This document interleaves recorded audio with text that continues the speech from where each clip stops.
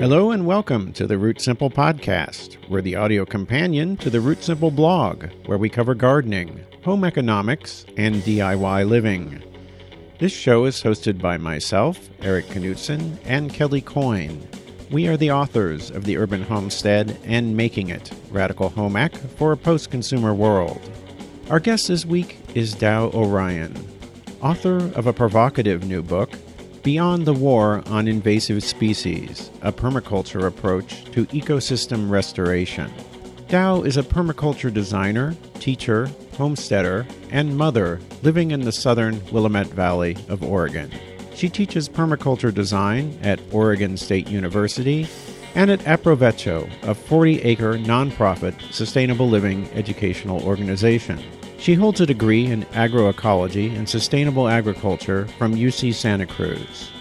And apologies for some audio troubles in the second half of the show. We had a little trouble with our phone line, and Dow had to move to a room with some birds in the background, which I think is actually kind of pleasant, but apologies for that. And now, our conversation with Dow O'Ryan. And welcome, Dow, to the Root Simple Podcast. Thank you. It's good to be here. Yeah, welcome, Dow. Okay. Well, we have about 3 hours worth of questions in an hour because this is a really interesting topic. So let's talk about origins. I thought maybe a good place to start would be the story of what happened when you were hired as a botanist to work on habitat restoration in Willamette County. What was the site like that you were dealing with, and what was the approach being taken there? Well, several years ago, I was hired as a botanist. It's actually with Lane County in the Willamette Valley, Oregon. Oh, okay. And I had come to restoration with a background in organic agriculture and permaculture design, and so thought that taking a job in kind of a different field would be an interesting experience. And what I found pretty much immediately upon going out to the main job site where I worked, which was a 60-acre wetland mitigation project, was that the scope of the work was pretty much focused on the eradication of invasives with the use of herbicide. And in this case, it was Roundup or glyphosate was the main ingredient in the herbicides that had been used and that were continuing to be used on the site. The idea was that the site needed to be clear of invasive species by within 5 years. Otherwise, a whole series of regulatory problems would come up for the county that I was working with. And so it was really interesting for me as a kind of holistic land manager just to consider what was being done there, what different approaches people had taken in the conception of how to approach the restoration project and also carry it out. I was appalled, really, and the more that I got into interviewing people and just kind of understanding the scope of how people were thinking about invasive species in the wider restoration community, I realized that there hadn't really been much discussion of understanding what they might be doing or representing in an ecosystem. And I felt that kind of an organic or holistically informed approach based on research would be really useful to bring to the table. Also because in the course of researching my book, I found that to a large degree, a lot of the discussion about invasive species had been shaped by the pesticide industry, who was benefiting by creating this new market for selling their products, mostly herbicide, for dealing with invasive plants. And so I knew kind of the scope of the pesticide industry's influence in agriculture, coming to this as an organic farmer, where, the organic farming movement had established many different examples and, just ways of thinking about growing food that didn't include the use of pesticides. So I figured that we could think about ecosystem restoration in the same way, and I set out to kind of lay out some ways of thinking about that and principles that could be applied that kind of had crossover with the organic farming and permaculture world.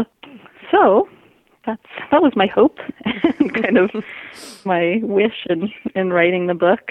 Let's talk a little bit about what you call the nuclear option in the book, which is you describe this, you have to kind of wipe the slate clean. Now, what do you think is wrong with these herbicides from a biological perspective? For instance, Roundup is probably the one people are most familiar with, but also 2,4-D. What are wrong with these chemicals? Why shouldn't we, or should we use them? Well, it's interesting thinking about Roundup in particular in the context of restoration and even in agriculture. The marketing around that particular product as safe and effective has been very thorough. I've heard many different people tell me that, Roundup is completely benign, or that's what they believe. But to me, in looking deeper at the evidence that's coming out about glyphosate, which is the active ingredient in Roundup, tells me that there's a lot to potentially be concerned about. And one of the things that I found during the course of my research was that the pesticide registration and toxicity testing that's required to bring a pesticide or anything, an herbicide, including glyphosate, to market is lacking in a lot of ways in terms of telling us what's really going on ecologically and toxicity-wise in terms of human exposure. Glyphosate is a particularly interesting molecule. One of the reasons that it's said to be benign for humans and mammals is because it acts on this particular enzymatic pathway called the Shikimadi pathway, which is used by plants and bacteria to metabolize various enzymes. Basically, glyphosate shuts that down and renders a plant's immune system non-functional. So by doing that, glyphosate itself doesn't kill the plant, but it makes it susceptible to pathogens that are already present in the soil. So, you spray Roundup on something, and it takes a few weeks for it to die because essentially all the diseases and things that are already in the soil where it's growing get into the plant, and that's what kills it. Oh, I didn't know that. That's kind of to me, that was pretty disturbing to learn about, largely because the Shikimadi pathway, as I mentioned, is used by plants and bacteria are one of the foundations of our own mammalian human immune system. We talk about the microbiome in our gut flora. People are becoming really interested in taking probiotics, et cetera. The idea that Roundup and glyphosate doesn't affect us because we have a different metabolism isn't really true, because indeed our whole immune system is based on bacteria. And this hasn't been part of toxicity testing for glyphosate or any other molecule, any other pesticide. Basically what they're looking for, what the EPA is analyzing, is acute and somewhat long-term carcinogenic effects. So they do a 2-year study on rats to determine whether a molecule is potentially carcinogenic. But they're not looking at digestive disruption or immune system disruption or anything like that. So there have been a couple of studies that have come out in animals that have to do with the effects of eating glyphosate residues in food, particularly, because people are starting to be concerned about, well, not starting to, but people are concerned about Roundup-ready corn and soy being kind of ubiquitous in the food system. A lot of these crops are sprayed 9 or 10 times with Roundup.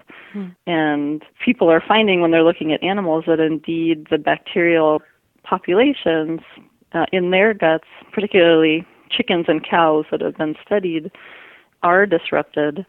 And beneficial bacteria like lactobacillus and bifidobacterium are killed by glyphosate, and pathogenic bacteria like botulism, tetanus, salmonella are actually strengthened, or they have more of an ability to thrive because the beneficial bacteria have been killed. And Monsanto actually patented glyphosate as an antibiotic in 2010. So they know that it has this potential to kill bacteria, and that's what they do. And so when it gets into the soil, whether it's in an agricultural context or in a restoration context, it definitely is having the potential to disrupt the digestive system, the immune system of animals that eat things that have come in contact with it.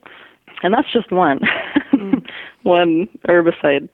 So there's some pretty major issues associated with the use of Roundup in restoration. You know, a lot of these practices that are taking place are in parks, in natural areas, forests, schools even, where people don't necessarily think that they're coming in contact with pesticides.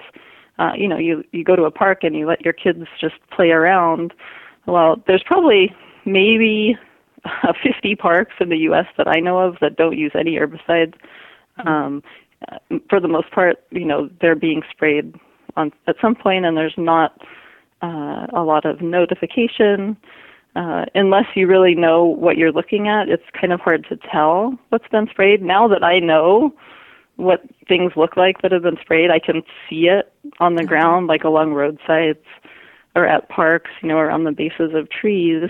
But I think a vast majority of people don't really know what they're looking at when they go, walking, hiking on a trail or playing at the park or something like that. So it's a big issue. And of course, we're encouraged to use these products in our own homes too. Right. And even if say it's part of the standard language when people are converting their yards to natives. It's like there's always this sort of text that's like, well, nobody likes Roundup, but you're going to have to hit a few things with Roundup to get a clean slate. Like the crabgrass or the Bermuda grass, like the really tough ones. You're just going to have to use a little Roundup. Like it's this necessary evil. We got to do it, though. We got to do it. And the people who are saying this, whether on the small scale, like in your yard, or for the major restoration project, like a wetland or something, these are environmentalists. Yeah. I mean, that's something So they're people who care about these issues, and yet they still feel like that level of intervention is necessary. What makes it so that these invasive species are so horrible that we have to resort to carcinogens to get rid of them? Well, that's an interesting thing that as I came into this and started interviewing more people, I was really trying to get to the bottom of what was making people who care so deeply about ecological restoration feel like herbicides were not only like a last resort, but like a first resort. Yeah. Like this is how you have to deal with these things. And it was interesting because I feel like because the paradigm of invasive species has largely been crafted by pesticide manufacturers. And at the beginning, I would say, Monsanto had an employee on its payroll that helped start the first California Exotic Pest Plant Council, which later became the California Invasive Plant Council. And a lot of these manufacturers are still a large part of funding research around weed science and invasive species management. So there's some big players, in this picture of the ideology that hasn't really been challenged yet. And I feel like, what people see on the ground, and I see it too, there's changes going on in ecosystems, and a lot of people are concerned about that, and it's totally valid, and it's right. There are things happening. There's changes in species composition going on all over the world. Do you mean because of climate change? Well, climate change is one factor. Also, just what I see is changes in land use being kind of the major factor. And that's really not as much a part of the discussion in restoration, although, people do understand that the way that we have designed our society and our food production, fiber production, et cetera, does change ecosystem function. But in a lot of cases, restoration isn't really seeking to address the larger factors that are contributing to the ability of invasive species to proliferate in the way that they do in certain contexts. And so, it's taking the approach of using pesticides to manage something of that scale and of that nature is just not going to work long term unless, if you're not going to be addressing the fundamental underpinnings of what's allowing for the proliferation, you're not going to be getting anywhere. And it's the same in conventional agriculture, the difference between conventional and organic, where conventional you're trying to grow plants, and anything that's coming in and competing with the plant, whether it's another plant, which you say is a weed, or an insect that feeds on the plant, which you call a pest, the answer is spray those things because they're the problem. Rather than looking at the whole picture of the agroecosystem as a whole and seeking to identify, if there's pest pressure, then maybe the plants that I'm trying to grow are stressed, and maybe I should focus on building the soil, building up the mineral profile, the organic matter content, because research has shown that plants that are stressed actually attract more herbivorous insects. There's a feedback loop there where, you're actually attracting the pests to come and eat your plants if your plants are not healthy. Mm. So when you start to kind of apply some of those concepts on a wider scale, you can see that invasive species are just a manifestation of what is happening in the larger ecosystem, what has happened historically, and also get a picture of where the ecosystem is headed. It's like a picture in time of a symptom, that we can work to address in a different way. And herbicide isn't going to do anything in long term, and it may even be causing more harm in some of the ways that we've talked about. Well, for me, the use of these herbicides brings up this very big question, which is what the philosopher Foucault called the unthoughts, which are the kind of assumptions that everyone's making that they're not actually thinking about. So when we look at these landscapes, like the one that you began the book with, there's this question of, what are we trying to do? And it seems like there isn't a lot of thought about that. It's just like, we're going to wipe the slate clean, and then we're going to set it back to some hypothetical time. Which was better. Right. Is it, and that, the question is that a time before human beings? Is that a time when Native Americans were here?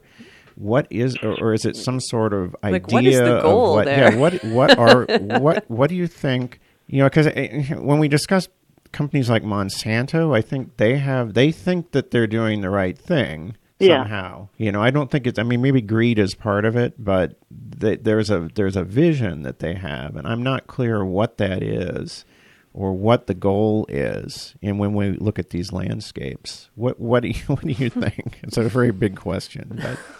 Well, it's really interesting, and I really tried to identify that reference point. And some restoration organizations have a more defined time frame that they're working towards. It's usually the idea of native plant assemblages being pre-contact is meaning pre-European contact is pretty well accepted in the field of ecological restoration. So where the movement is towards getting back to then and attempting by all means to recreate ecosystems of the past. A lot of people say they give the reference time of 1740 something. That's in nicely California. random. So in Very California. random. So it's when the first that, missionaries. we even know what an ecosystem looked like at that particular date. How was it different between 1720 and 1780? Yeah. We don't know. But so there's some highly subjective and, idealized kind of visions of recreating what once was. And, to me, I see the value in that impulse, because there is so much that's been lost by the kind of colonial model and the industrial revolution. The society that we're living in has completely destroyed a lot of ecosystems, and the context of that, post-contact was displacing hundreds of thousands of people, indigenous people who had lived in North America, in South America, and Central America for thousands and thousands of years. And so there's this idea that in restoration now we could do better in certain landscapes, and try to bring back some of what has been lost as a result of this really intense and multifaceted process that's been ongoing since contact. But I don't really think that's. I think that there's more to it than even what's practiced in restoration today, because to a large degree what people are focusing on is plants. If we can just get the plants back and the associated birds and pollinators, then everything's going to be okay. But really, the larger story that I think needs to be brought into the fold is the fact that these plants were agricultural staple crops. They were managed by people, and the native plant assemblages aren't just kind of static features of a landscape, and they should be continued to be managed by people. That's what made them, these robust, beautiful scenes of beautiful, flowers and the open park-like savannas of oak trees. Those weren't just there. They were people's gardens that were on a very large scale throughout California, especially. So, taking the people out of that picture is largely, fills the wilderness ideology that kind of drives a lot of the modern environmental movement. But I think there's a real need to reconnect with the ethno-ecological evidence and, the cultural awareness of the fact that there were people involved, and there are still people involved in managing these plant resources as agricultural systems. And if we could kind of reconnect with that a little bit, I think we could go really far towards not necessarily recreating, but enhancing native plant ecosystems. But we can't take the people out of the equation. And that we need to change in our perspective. Which is, of course, your background in permaculture speaks to that, because people are part of the picture. And that seems to be, when you talk about taking the clock back to 1740, that seems to be the part of the picture that's missing. So you take the clock back to 1740, but the native people were not only managing the landscape, they were using it. Do you see a future in which we would be essentially creating a landscape that provides food and things like that? That's kind of when we think of natural area, so-called natural, quote-unquote, areas right now, that's a pretty radical. Yes, we're always, our new notion of wilderness is that we should stay out. We're bad. Leave nature alone to do what she does best. But if you truly want to go back to the pre-contact, you're actually looking at a world where there's intense interaction between people and landscape. I mean, I guess our interaction now is intense, but a different kind of intense. But it's extractive. We're extractive, and perhaps that was a more cooperative model that they were using. But I think there is a prevailing mythology that nature thrives on its own. And that the Native Americans knew what to do with the wild plants that happened to be growing all by themselves in nature, and not so much understanding that the Native Americans were cultivating specific kinds of plants, and that our palette of native plants, no matter what region we're from, is a palette that was chosen by those gardeners. Yeah, and that's a huge piece of, really focusing in on how we should best manage native plant and invasive plant communities now. So then the question is, can we garden with invasive plants? Is that right?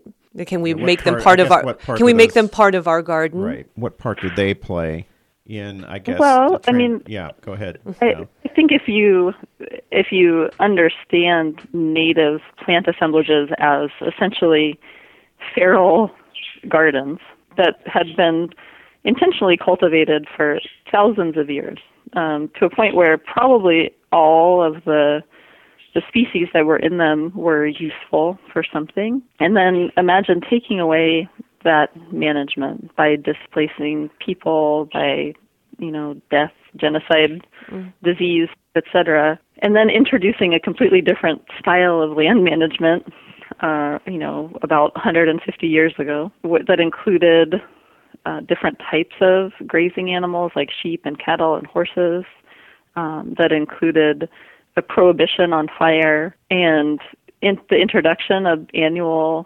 agriculture and irrigation projects, which is huge in California. All of those changes, the trapping of the beaver, being another huge hydrological change in the western United States and all throughout North America, but here I think we can feel it especially.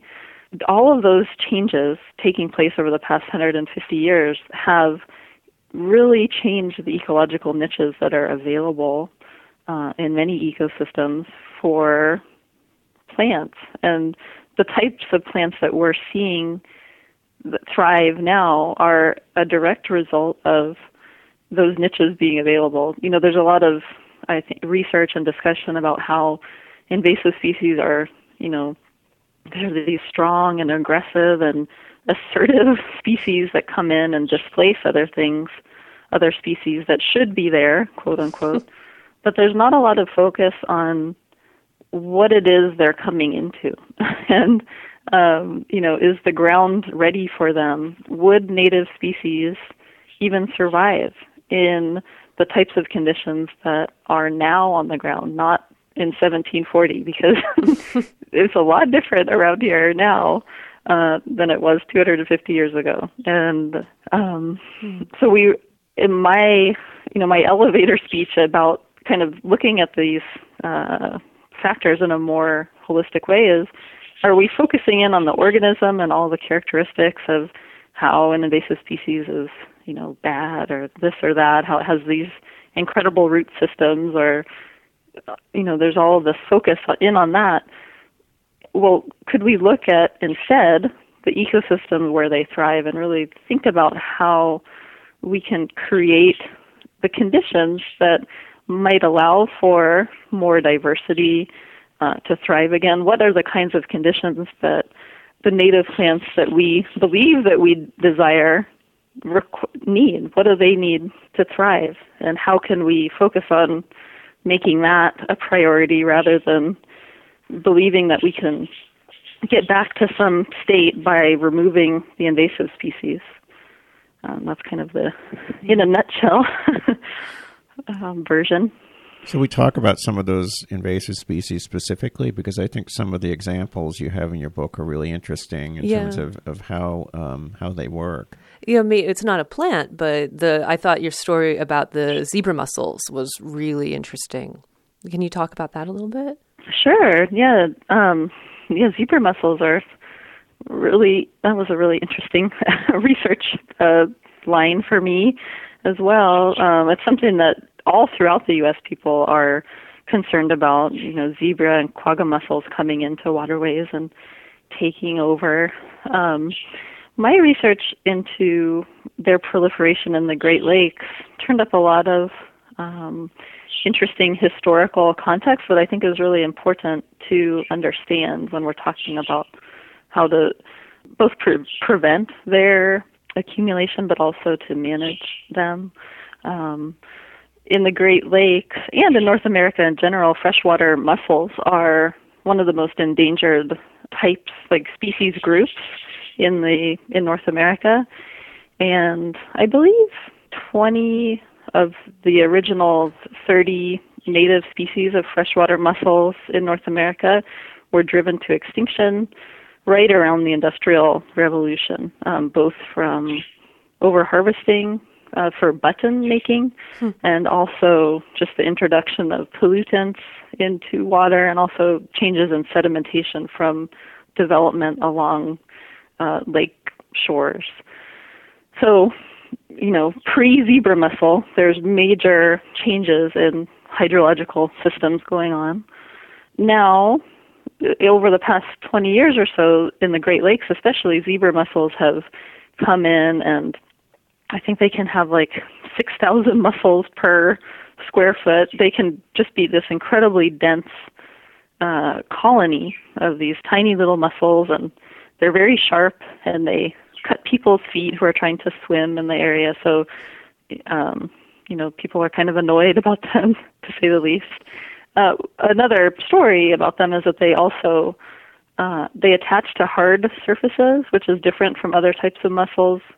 So they can attach to things like factory effluent pipes that are buried underground that are discharging wastewater into the lakes, and also intake pipes. So, factories that are sucking fresh water in, they have to have people go in there and scrape these mussels out on a weekly basis because they're just coating the inside of these giant pipes. So people hate the mussels. Hate. People hate. So there's kind of, some interesting backstory there. Then another factor that's come into play is the massive pollution in the Great Lakes region, which researchers have now found that zebra mussels, each mussel can filter a quart of water per day. And what they found inside of them, they're actually accumulating PCBs, persistent organic pollutants, cadmium, lead, mercury. Also, antibiotic-resistant bacteria has been found inside the mussels. So they're essentially taking everything that's inside the water and concentrating it into their body. So basically, if you think about zebra mussels from a wider perspective, all of these things that they're accumulating, they're taking out of the solution of the Great Lakes ecosystem. They're burying all of these really bad things, essentially things that are, preventing life, and sending them down into the bottom of the lake as their bodies decompose. So they're essentially taking a lot of these mined heavy metals and things that we don't really want to have around, floating around in the water, and allowing them to get buried again, which in a sense is kind of the best place for a lot of these things. It would have been better if maybe we didn't pollute the water with them in the first place, but from kind of an Earth systems perspective, having them buried down in the lake bottom sediments is, kind of a good solution for what's happening to the Great Lakes in general. So, when we think about zebra mussels, what niche they're filling from an ecological perspective, they are kind of the best species or the only species perhaps that could survive in the type of conditions that we've created in the Great Lakes, both by driving other freshwater mussel species to extinction and by massively polluting the lake ecosystem through our kind of industrial fabrication processes that we, rely on in our current society. So they're a response to the conditions that we've created, and they're proliferating there for a reason. And they're also doing a job of making the lake over time much more habitable, clean, and non-toxic to life in the future by burying those heavy metals and other pollutants in their bodies. So it seems like the view we have of these sorts of species is like it's a picture and we have to eliminate them, rather than it's a piece of music, a time-based kind of set of transitions in which these mussels are just one of the transitions onto something else, hopefully something better. Is that kind of the way you see it, that these are these species are filling a niche, and that the what we're dealing with is a gardening or farming or whatever is a time-based medium, not something that's set in stone in 1740. How do you change that consciousness? How do you get people to think of things in terms of transitions rather than as like something that needs to just be changed? That's a good question. I feel like people are, especially as climate change becomes more of a well understood phenomenon for people, and people are starting to experience its effects. Perhaps we're in a better position to start understanding the bigger picture Earth system kind of time factor that we live in.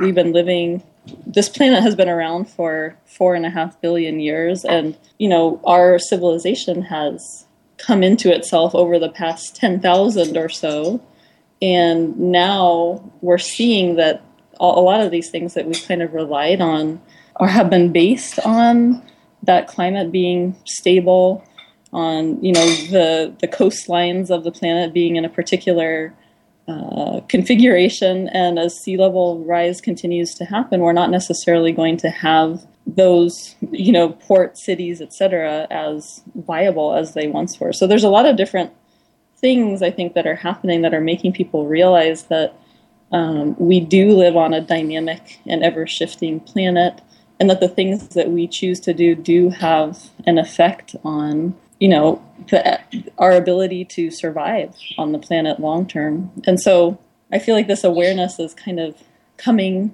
into being, and I'm kind of hopeful that our perception of invasive species can follow along with that as we start to see that they're not just kind of bad actors acting on a static Earth ecosystem, but that they're a part of and a response to the types of pressures that are being experienced by ecosystems all over the world as a response to our development practices and climate change, etc.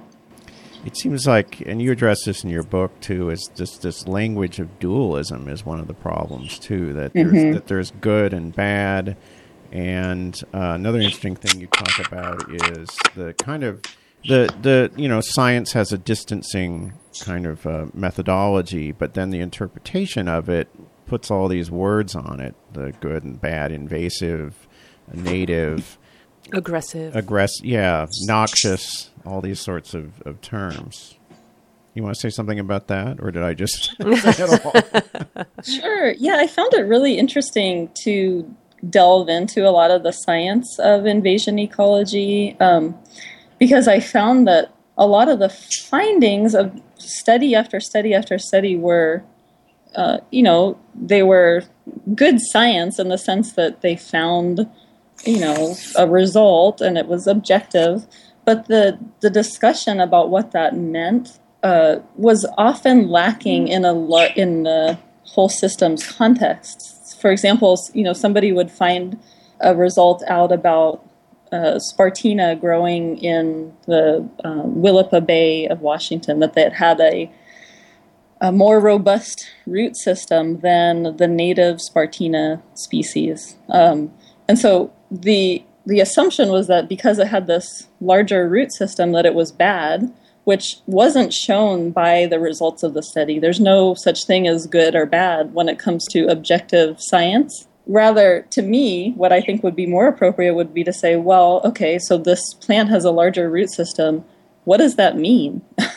Why? And what kinds of effects does that have? Not as something that's necessarily negative, but could it be understood in a larger context? And I feel like that context in invasion ecology is all too often missing.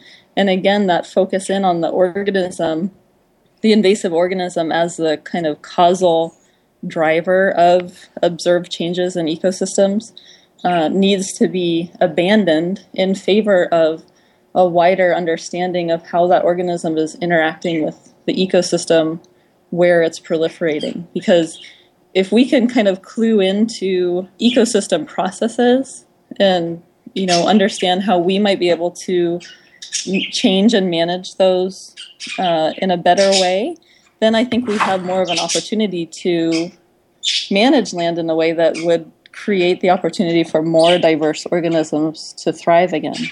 Yeah, I want to actually talk a little bit about those limits of intervention too, because I know this is a hugely contentious topic, invasive species, and I think when I heard you speak, you were clear to say that there were times when you would intervene, and maybe you could talk about some examples of instances in which you would, say, take out a species that's in a particular place. Sure, I do still quite a bit of invasive species management, but for example, on my farm, I have a lot of Himalayan blackberry, which is a very fast-growing vine with a very deep root system, and because I have a farm, I have a kind of production system. While I like the blackberries, I want to also grow other things. So when I see them growing in an area, I don't think, oh, look at that, they're just spreading and taking over everything. What it tells me is instead that area is in need of some remediation. So if I look at them from kind of an objective perspective, they're covering the soil. They have, some pretty robust roots. They're providing nectar. They're providing carbohydrate resources for songbirds in the form of their fruit. So I'm looking at that in the larger picture of the ecosystem. And if I'm deciding to take them out, I want to be considering how I can continue to provide those same ecosystem services that they're providing in a different form. So I might choose to, if I'm taking them out, think about really improving the soil where they were found, so that they don't have as much of a place to come back into. Because again, in every species is just kind of biding time. In an ecological sense, holding a place until something else comes along. Ecosystem succession is always working, and no invasive species is going to be in a place for the next, 10,000 years. There's always something else that's coming up behind, or as the species, as the soil conditions change and, different things are coming in, there's going to be other plants that are more suitable to that environment. So I'm always kind of thinking about the species in multiple ways as I'm making a management plan. And sometimes this can happen in a relatively quick time frame, and sometimes it might take a longer time. On the patches of blackberry that I've been working with, it takes about 2 seasons with pigs rotationally grazing in the roots to dig them out. And once that's happened and the pigs have added their manure to the soil has improved to a point where the blackberries don't even come back. And I can go in there and plant different species that will take the place of the blackberries that once grew there. We're getting near the end of our time here, but I want to give you an impossibly ridiculous question now, which is, I want to put you in my dream world. You're in charge of LA Parks and Recreation here. And there's this is a good example, though. There's a giant park here called Griffith Park, which is... It's one of the largest parks. I think it's the largest, quote, natural park in an urban area. But it's one of these parks that everyone perceives as, quote, unquote, a natural space. What LA used to look like. Which I think if I took you there, you would look at it and you'd say this is an abandoned cattle ranch that's been overgrazed 100 years ago and now is abandoned. And now it's heavily used as a picnic area and jogging area. So in my perfect world, I put you in charge of it. What are the sorts of questions you'd ask, and what's the sort of succession planning that you would think about when you take over something like that kind of space? Given that its purpose is a park, it's in a city area, so that I guess that's its ultimate purpose. But what would your plan look like, and what would you go about doing? It's kind of interesting because I've been working a bit with some urban groups, like in Eugene, Oregon, near where I'm from, and also in Portland. And the same kinds of questions have come up, like what should we do with these spaces? And I think that the answer lies in kind of, again, taking the bigger context into perspective. I really think that as climate change intensifies and as, resource scarcity becomes more prescient in all of our lives, that we're going to have to be thinking about relocalizing and intensifying our kind of land use in our place, the places where we choose to live. So the idea of parks as these places that we kind of just pass through but don't really have any interaction with in an urban setting, we may have to think about, well, maybe we want to be growing some food there. And what would that look like? Because, a city like Los Angeles, although it has a large footprint, in its own urban, the urban setting, the resource base that all of the citizens that live in that city rely on must be, 25 or 50 times that amount of land that are being used to extract resources to bring into the city so that people can eat and have clothes and toilet paper and all of that, everything that people use on a day-to-day basis. So, if we can start to kind of shift our perspective a little bit about people's interaction with landscapes and what's appropriate and normal, maybe we could start to think about a place like that as more of a resource for people and more of an actively managed space. Maybe it would become a subtropical food forest, arboretum, something that people could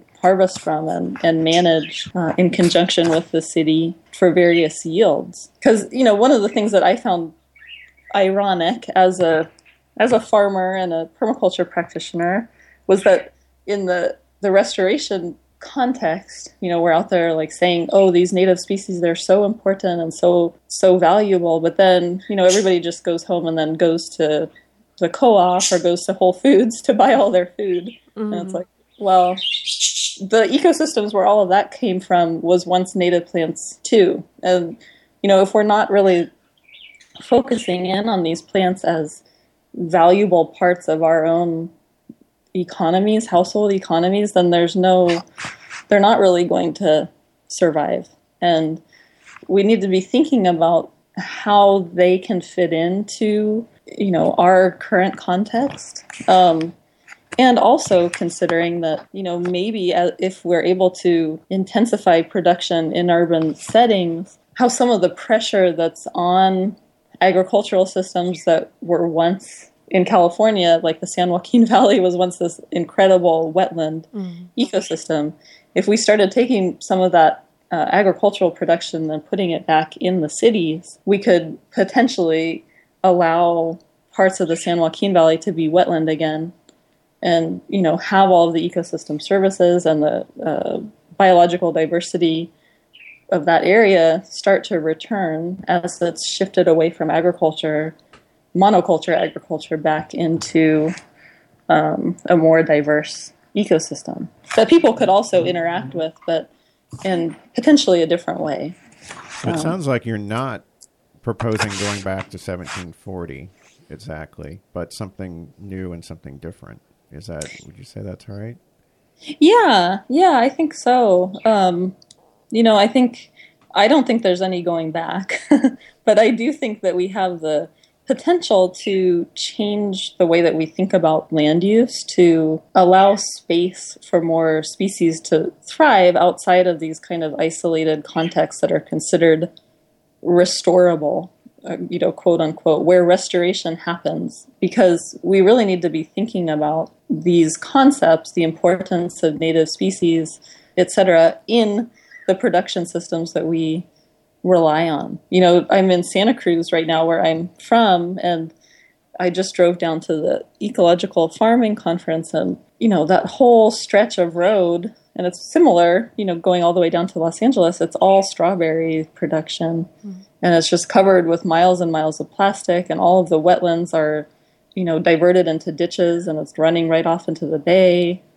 There's some serious issues in that production model that should be a part of the conversation about restoration and preservation of species. But I feel like the focus in a lot of conservation circles is we need to get rid of invasive species, and that's somewhat of a distraction when we're not also talking about the larger context of these major drivers of landscape change and, the way that we use land in our society, not really making room for other species besides the ones that we're trying to grow and make money off of. Yes. So there's some big questions. Yeah, the question's like, what are we willing to do? We talk about, loving the land and wanting to restore things, but what will we do? What parts of our lifestyle will we change? I think you talk about that a little bit in terms of the restoration of the Colorado River and the big problem of the salt cedar. But you are asking in that part, like, well, how do our Western metropolises run? Would we all be willing to switch to composting toilets? Would we start eating perennial desert foods like prickly pear, which Eric and I do like to eat, or gathering mesquite? Like you're saying, would we be growing these things closer to home and harvesting them here? Would we be willing to do that, or do we still want to eat strawberries and potatoes? Right. So I think that's a question that I see a lot coming up from different writers in different contexts, whether it's about living with keystone predators, we all want to save the mountain lions and the bears. Do you want them in your backyard? Will you make a wildlife corridor so they can pass through? There are all these questions about how do we relate with nature.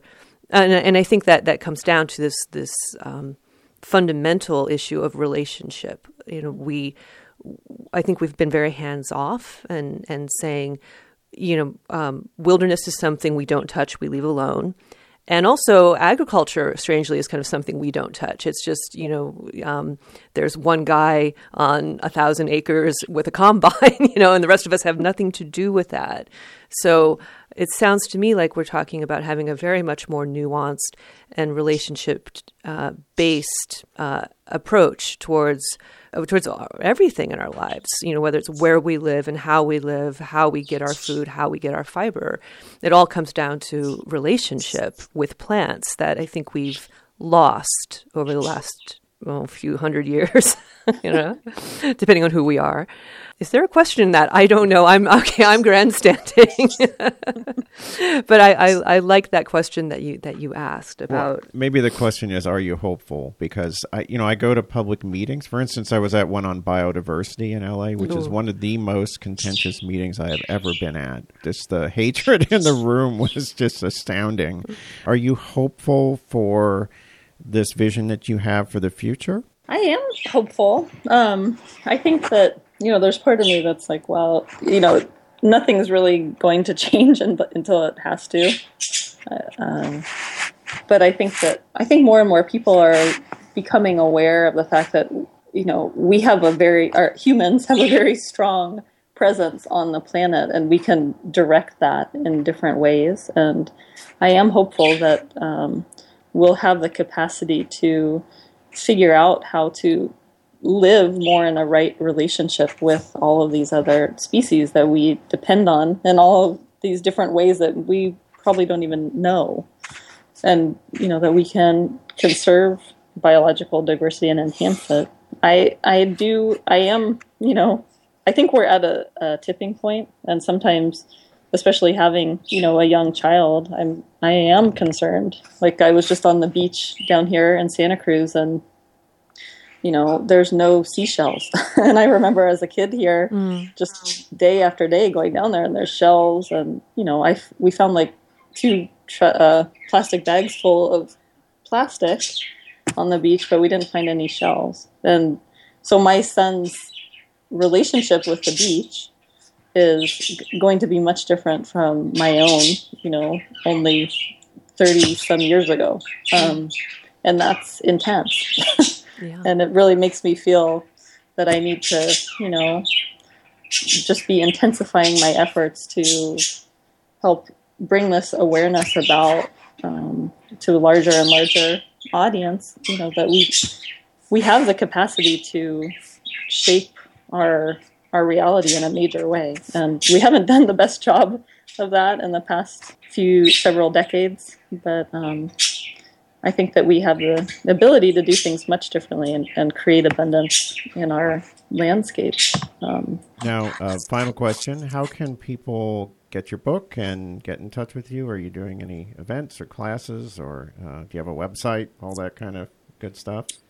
Yeah, I am kind of traveling up and down the West Coast quite a bit, doing different presentations and events. Not sure when this podcast is coming out, but I'm doing coming out something. on Wednesday. So, so go ahead, and if you got something coming up, let us. I am doing an event in Nevada, in Rough and Ready at the Grange, in just outside of Nevada City on Wednesday evening at 7. But I have, if you go to my website, which is resiliencepermaculture.com, I have all my events listed there. I also have a Facebook page for the book, which is just Beyond the War on Invasive Species. And I have updates on there as well as interesting articles and things that I come across. And let's see, you could get my book pretty much anywhere, your local bookstore. It's also online on Amazon and different, like bardsandnoble.com, different online booksellers have it. So, yeah, it's pretty widely available. Also through the publisher, Chelsea Green's website. You can order it there. Great. Well, thank you, Dow, for being on the podcast. Yes, we really enjoyed your book. Thank you so much for being with us. Thank you. That was Dow O'Ryan. Her website is resiliencepermaculture.com. We'll have a link in the show notes. To leave a question for the Root Simple podcast, call us at area code 213-537-2591 or send us an email at rootsimple@gmail.com. We are Root Simple on Twitter. You can have our podcasts automatically downloaded for free by subscribing in the iTunes Store or on Stitcher. And if you like what you hear, please share this podcast in social media. You can support the Root Simple podcast by buying a copy of one of our books through the Amazon links on our website, which is rootsimple.com. Our theme music is by Dr. Frankenstein. Thank you for listening.